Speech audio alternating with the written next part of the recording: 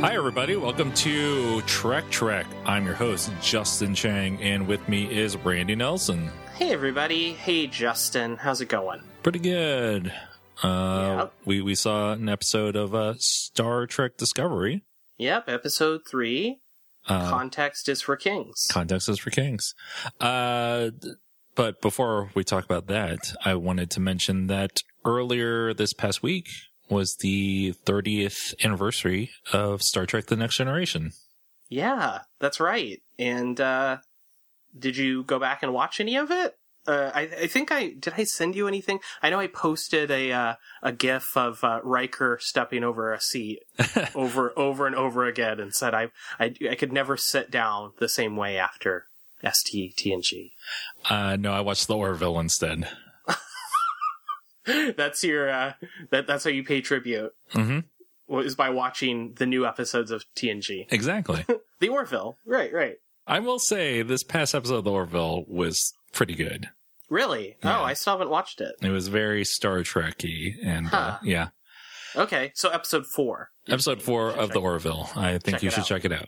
Okay, I'll do it. Anyway, we're here to talk about Discovery, not the Orville. Right. And I have to say, without spoiling what we're about to talk about, Discovery is definitely not the Orville.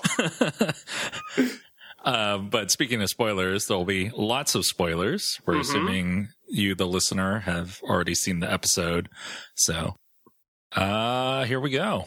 Episode begins 6 months after the events from episode 2. This episode, on the whole, felt like a second pilot. It was like pilot version 2. Mm-hmm. And again, you know, the title was, and for a reason we'll get to, is Context is for Kings. Without those first 2 episodes, you would have basically no context for what was happening. Yeah.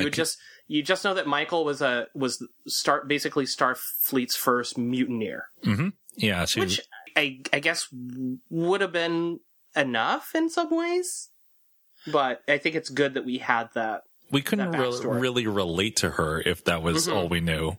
Mm-hmm. She'd just be kind of an angry person in kind of, I guess, a prison jumpsuit. Right. Right. Yeah, so she's on a prison transport. She's the only one with a gold jumpsuit, I noted. Mm-hmm. Is that because she was an officer, or I don't know? Or they just wanted her to stand out? Yeah, probably that. They wanted to say they could match the color of a command uniform from the original series. But, so the transport, I noted, so the shuttlecraft pilot, there's only one person on board this shuttlecraft to control this shuttle, and that seems like a bad idea. Control the shuttle and deal with the prisoners. Yep. And seemingly there's no separation. I mean, there could have been a force field. We didn't see that, but yeah.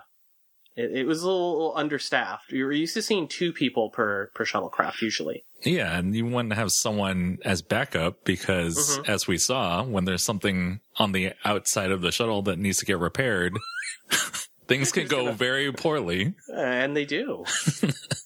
Spoiler alert, yeah. But, so you see that Michael has accepted her fate. She was ready to die on that shuttle. Yeah, I thought that, you know, they didn't have to have her say, you know, like, hey, I'm ready to die here. You just saw that, you know, hey, these microorganisms, and it was interesting that, you know, they have a species classification for these organisms. They're about to basically, you know, kill them. And she was just kind of resigned to it. Yeah. Everyone else was freaking out. I thought that was really well done. But they didn't need to freak out because the Discovery rescues them. It's the first look at the NCC 1031 Discovery. And it is, I think it looks really cool, but it is different. It's a very different Starfleet vessel. Yeah, and especially, you know, obviously we saw the early renders, we've seen photos, we've seen drawings, we see the schematics in the opening, but, you know, really compared to all of the ships that showed up at the Battle of the Binary Stars, it just looks it looks completely different. I mean, there's a saucer section and an engineering hall, and there are warp nacelles, but it looks so different from the other ships. And I guess maybe in this episode we maybe get why it looks different, or... Well, it's a brand new ship, for one. Mm-hmm, mm-hmm. And it's a very science-focused ship, but it is not a science ship. Okay. The prisoners get rescued, and we're introduced to Landry, the chief of security on Discovery. And I was immediately like, she was on Battlestar Galactica.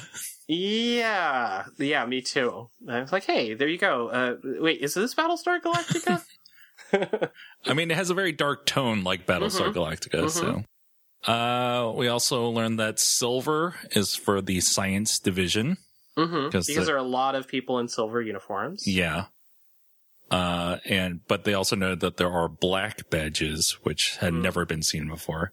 So What's that all about? Yeah. Yeah. There's some black ops stuff happening on this ship. Yeah. The mystery aspect of the show kicks in right away, immediately. Like, what's going on this ship? Yeah. I'm not sure I like that necessarily. It feels like a lot of shows do that, where it's like, oh, what's this mystery? You better keep watching. And it seems a little not Star Trek. Sure. Yeah, I was feeling the same way. You know, you're just used to Star Trek being like, hey, everybody, welcome aboard our ship. You know, we're the United Federation of Planets. We're Starfleet. You know, everything's great. You know, even in the time of war, you know, welcome aboard. You're Starfleet. We're Starfleet. There are no secrets here. Right. But yeah, there's definitely something going on board this ship. We sense that right away. Yeah, I mean, there was what someone called it in Enterprise. There was that Section 31 stuff, and in Deep Space Nine there was also that.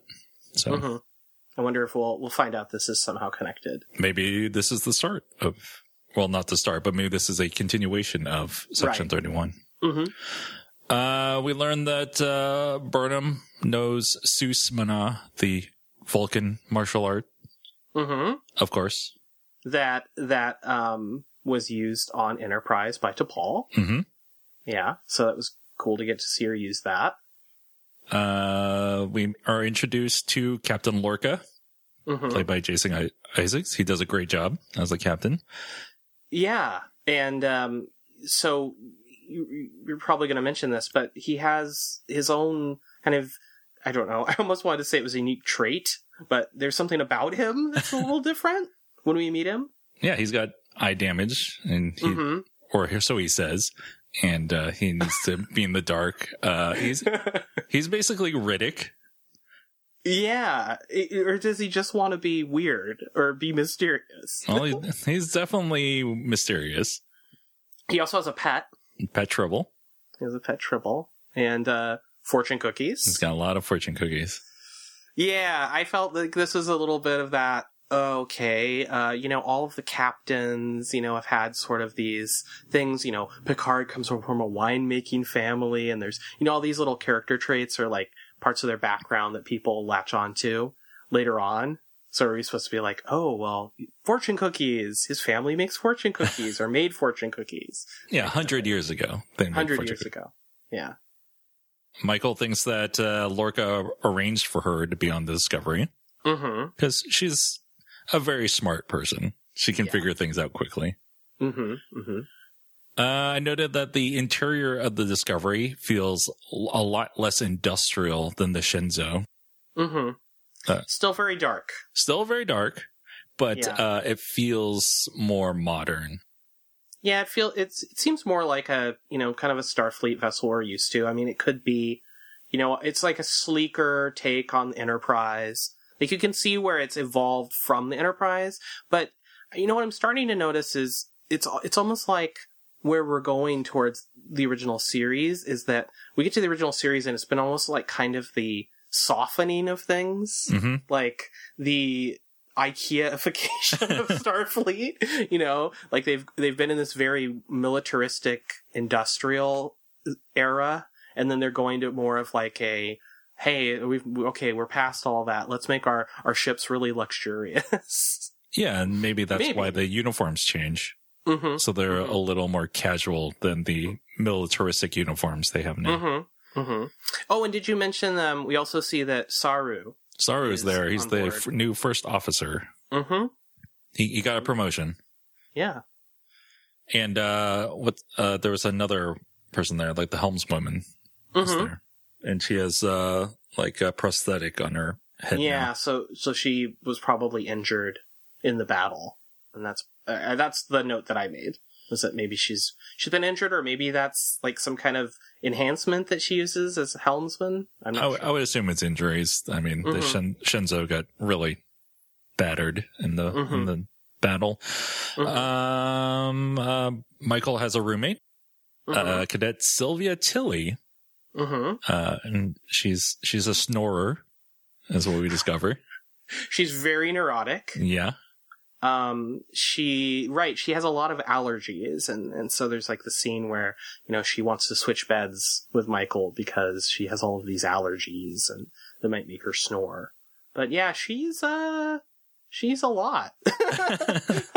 I don't know if in a bad way. I mean, she's just very, I don't know what the right word is. It's not precocious. But she's got a lot to say. Yeah, she's very talkative, she said, when she's nervous. She's a lot for Michael to take in. Yeah. It's a good character for Michael to bounce off of. Michael is very stoic, especially right now.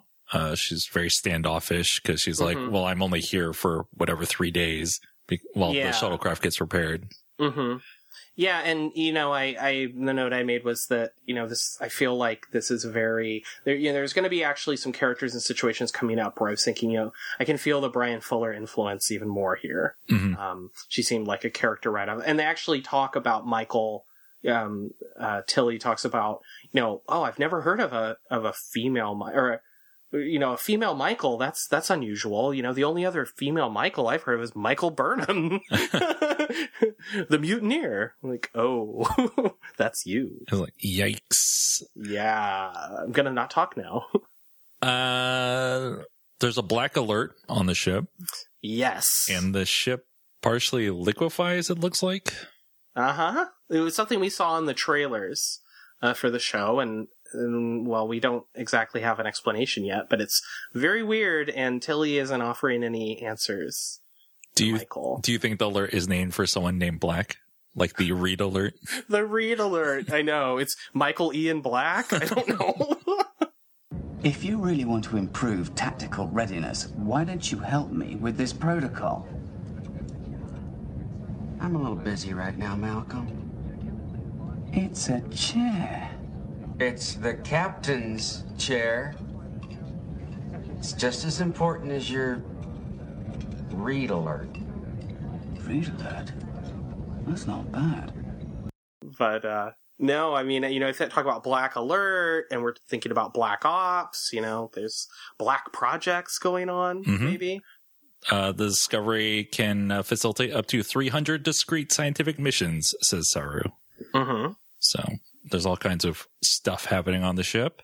So Burnham, Michael goes to her new job where she's working for Lieutenant Stamets, who's this super arrogant scientist. And again, kind of neurotic, Bryan Fuller character. He doesn't like lurkers. No. He's an unusual gentleman, but I was immediately sort of like, hey, this person's different. I noted there's a lot of secrecy aboard Discovery. We talked about Black Ops projects before, but there's a whole section in Michael's new workspace that's locked behind a breath scanner. Which I thought was kind of weird. What, the breath scanner, or there's just a lot of secrecy? No, that there's a breath scanner. Not like a retinal scanner or hand biometric scanner. It's a breath scanner. What's the point? Maybe there'll be a point. I don't know. Well, the point was it makes it easy for Michael to get in because she can grab some drool from Tilly and from her snoring. Yeah, it all works out, right? Just blast it in there and go inside.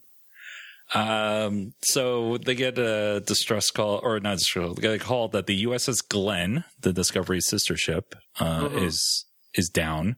And, I noted it saves time and money to, use this sister ship because they can use the same model and the same sets.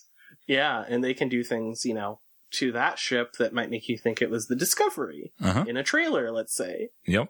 Yeah, and I'm assuming, I haven't read up on this yet because we just watched the episode, but I'm assuming maybe the ship is named after John Glenn, the astronaut. Probably. Yeah. So the Glenn was boarded by Klingons, but the Klingons were not the cause of this destruction because the Klingons were wiped out by something. Mm-hmm. Oh, and there were, as they're approaching, I noted that they talk about these markings on the hull of the ship. Mm-hmm. Unusual markings that seem somehow related to the mysterious mystery on board the Discovery. There's always something mysterious. Mm-hmm. A Klingon survivor shows up and shushes the away team, which I thought was pretty funny. Yeah, it's like a little comedic beat in this otherwise very serious episode. And then he gets the Klingon gets killed by a monster straight out of Doom 3. Yes, I'm glad that you also thought the same thing. It looks like it was out of Doom 3. Yep. At first, I thought it was like from the Force Awakens, the creatures that get loose on Han Solo's ship. But then I looked at it a little more and I thought, oh, it's Doom 3. There you go. So then it becomes Alien for a little while as they run away from this creature. Or Doom. Or Doom. Yeah. And then Michael tries to save the rest of the away team by drawing the creature away from them. Mm-hmm. And as she's running through the Jeffries tubes and stuff, as she's climbing through the Jeffries tubes, she's quoting Alice's Adventures in Wonderland. Uh-huh. And I was very like, are they doing this because they want to seem smart? It seems a little pretentious to be quoting literature just for seemingly no reason. Out loud, and I was like, this is Brian Fuller. This is his fingerprint on this. It just seemed like something out of, you'd expect out of one of his shows. But once we get the full context, like this title of this episode, it made sense to a degree, although it still seemed weird that she was quoting it out loud. A little heavy-handed, right? Yeah. So Michael escapes the creature. They get in the shuttlecraft and fly off, and then Lorca makes an offer to reinstate Michael as an officer, as a Starfleet officer. And Michael declines the offer because she thinks that Lorca is working on some illicit weapons. Like a bioweapon, basically. Yeah, spore-based weapon that's based in physics and biology. Mm-hmm. Because she went into the room and she saw these spores being grown in like a greenhouse, right? But we learned that the spores that they're working with are used so that they can travel faster. Mm-hmm. It's a new type of propulsion that is almost instantaneous, or at least extremely fast compared to warp drive. Yes. I mean, kind of blink from one place to another. Michael's able to even see Romulus. He puts her in the room with the spores, and then he just kind of like does like this like Viewmaster, and just teleports her everywhere and then back. And so this opens up, there's a lot of questions I have about this, but my guess is that by the end of this series, they'll perfect that propulsion, and then something will happen that the Discovery just disappears from this current timeline, and then they'll show up somewhere else. And that's why it doesn't have any bearing on the future of Star Trek. Right. Which I think you're probably right. I hope. I mean, it would be. We'll have to see. It could be super disappointing that you see all of what happens and then it just never, it doesn't really mean anything, or it doesn't mean. I mean, it could mean something. It's hard for this series to have any effects on series in the future because those series were already filmed. Like, right? They would have obviously to retroactively say, "Oh no, this part was from the Discovery." Right. Oh, when they did that thing, that was because of what they did on the Discovery. Right. Yeah, you're right. I mean, they do have to address it in some way. We'll have to see. We had the temporal Cold War in Enterprise. which was just kind of like, wow, how is this going to affect things? Well, obviously it didn't, but Right. I'm very intrigued. I mean, I it's a wanna see problem what with goes. prequel series. That's Yeah. Like they can't, otherwise they can't really do their own thing because, hey, what's the point? Mm-hmm. Right. But, I get, I think that this new propulsion, I get the sense that it's just one of many things. And I almost think I see kind of the I'm not quite sure the term to go for here, but it's almost like the conceit of the show, which is that Lorca is out to win this war at any cost, and we see that he's got the ship full of things. Like I think there's like a Gorn skeleton. Mm-hmm. And I think that's what that was. And it's almost like I can see them in future episodes collecting, zipping around with this new propulsion and kind of like collecting things that might help them defeat the Klingons. I don't know. Including the creature from the clone. Yeah, the Doom 3 creature. Yeah, the Doom 3 creature. Yeah, but towards the end, so Lorca convinces Michael to stay. Because he says that the reason that he wants Michael is because she chooses to do the right thing, no matter the consequences to herself, no matter what, she'll do the right thing. And his quote is, "Universal law is for lackeys, context is for kings." Yeah. So there you have it. That's the episode title. Yeah, we've got a scene with Tilly and Michael. And this is where the context of the Alice's Adventures in Wonderland comes in. Michael has a physical book, which I noted was the largest version of that book I've ever seen, because Alice's Adventures in Wonderland is a short book. Right, and this was hundreds of pages thick. But, hey, maybe it's lots of notes, or it's in multiple languages. Maybe, or maybe it's just really large print. Yeah. But yeah, the reason that Michael has that book is because it was read to her by Amanda Grayson, Spock's mother. When Michael was on Vulcan, they were the only two humans on Vulcan. And the book helped Michael learn that the real world doesn't always adhere to logic. Sometimes up is down and down is up. And I imagine that that's going to be actually very important on this series. From all indications. I mean, it was in this episode in a way. Yeah. So, what'd you think of this, kind of a second pilot? I do, again, context. Context is really important. And I do think that if we hadn't seen the first two episodes, I wouldn't have liked it quite as much. Yeah. I think if they just went into this, I mean, they very well this could have been the pilot. Right. But I don't think we would have had the same connection to Michael, for sure. We wouldn't have understood why they're at war.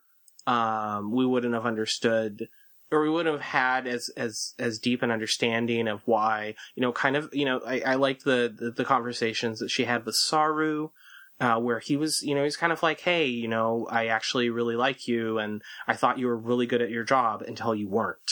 Yeah. But and he also acknowledges that she's very dangerous.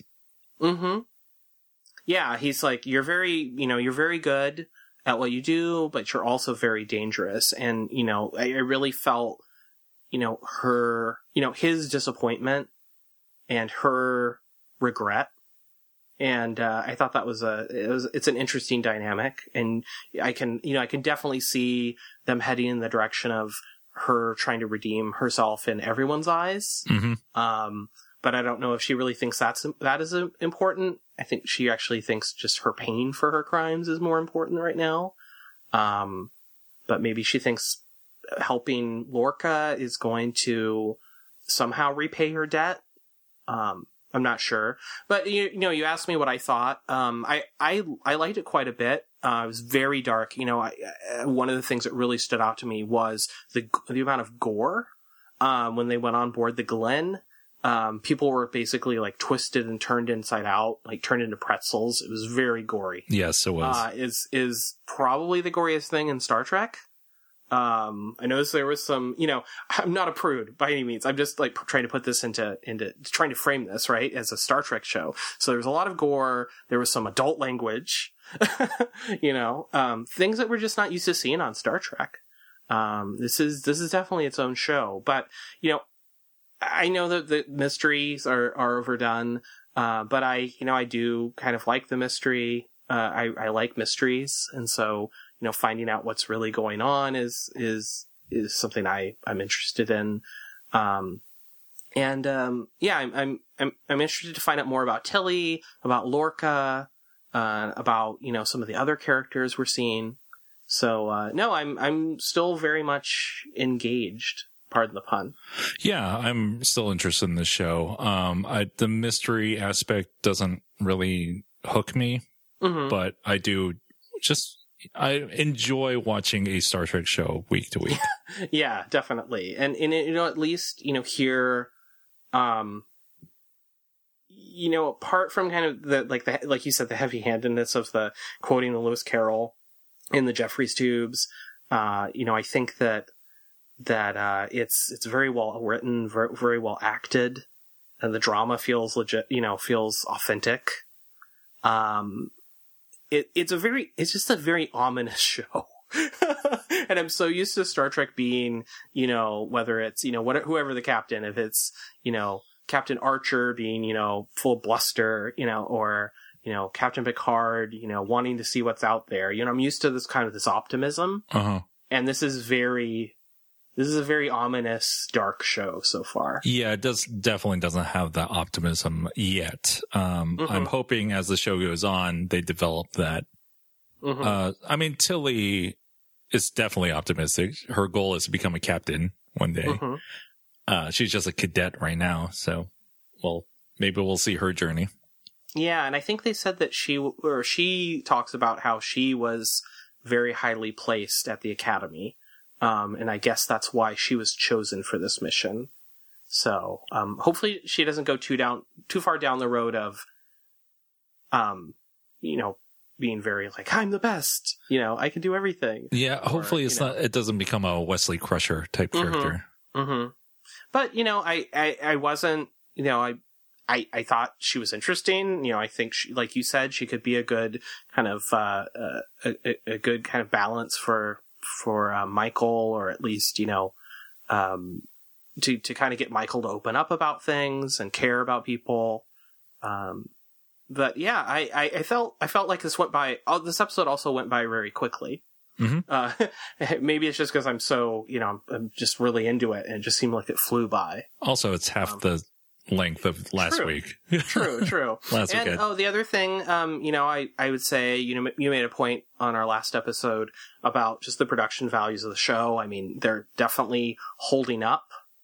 There was no real, a lot of times you see a pilot that they just pour a lot of money into, and then from then on, you kind of get onto the regular series budget. But this one was every bit as impressive. Well, being able to reuse sets helps a lot. Yeah, it does. But I mean, it still looked like a motion picture, which was, it was just really cool.